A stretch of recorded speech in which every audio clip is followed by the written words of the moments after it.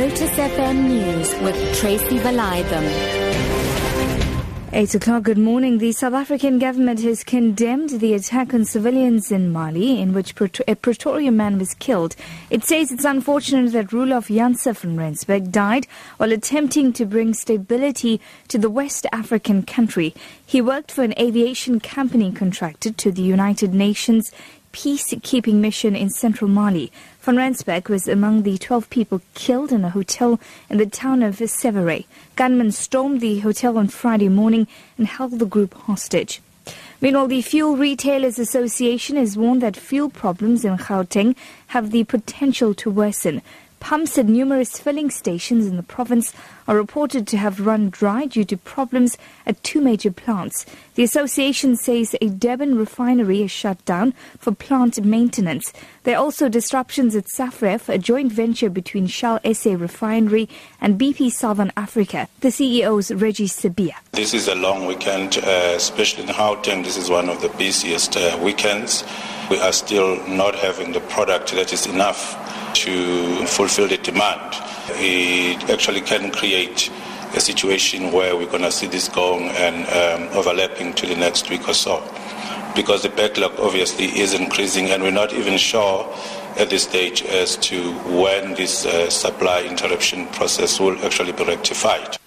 Government, meanwhile, will start to name and shame government departments that don't empower women. This will be part of efforts to scale up the socio-economic empowerment of women.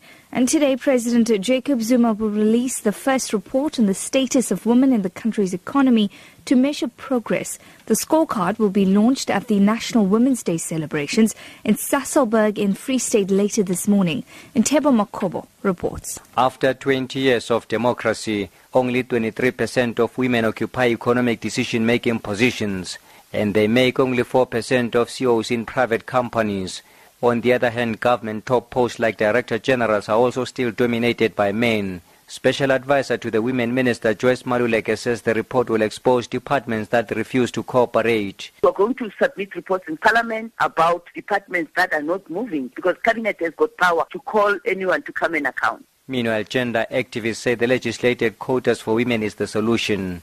Abroad this morning, the Chinese government has donated more than 20 million rands worth of equipment to Zimbabwe for wildlife conservation. The donation follows global outrage on the killing of Cecil the lion, which was popular with tourists in the national park. Last month, China reportedly imported 24 baby elephants from the national park for one of its own safari parks. But an American dentist's killing of the lion quickly overshadowed this. Let's bring you back home this morning. Deputy President Cyril Ramaphosa says young people need access to information to enable them to empower themselves. He was speaking at a youth development expo in Ndwetwe, north of Durban. Ramaphosa says transformation will only become a reality once young people learn to empower themselves. In the stalls here, the offerings are unbelievable. Young people are being shown a whole range of things that they can utilize to empower them, to move ahead with their own lives, to acquire skills, to acquire knowledge, and to acquire experience. And this is what our transformation process is all about. We want young people to empower themselves. And out here, the companies and government departments and various service providers have come out here to showcase to young people the opportunities that they can take up for learning. Your top story this morning, the South African government has condemned the attack on civilians in Mali in which a Pretoria man was killed. For Lotus FM News, I'm Tracy Valaydham. I'll be back with more news at 9.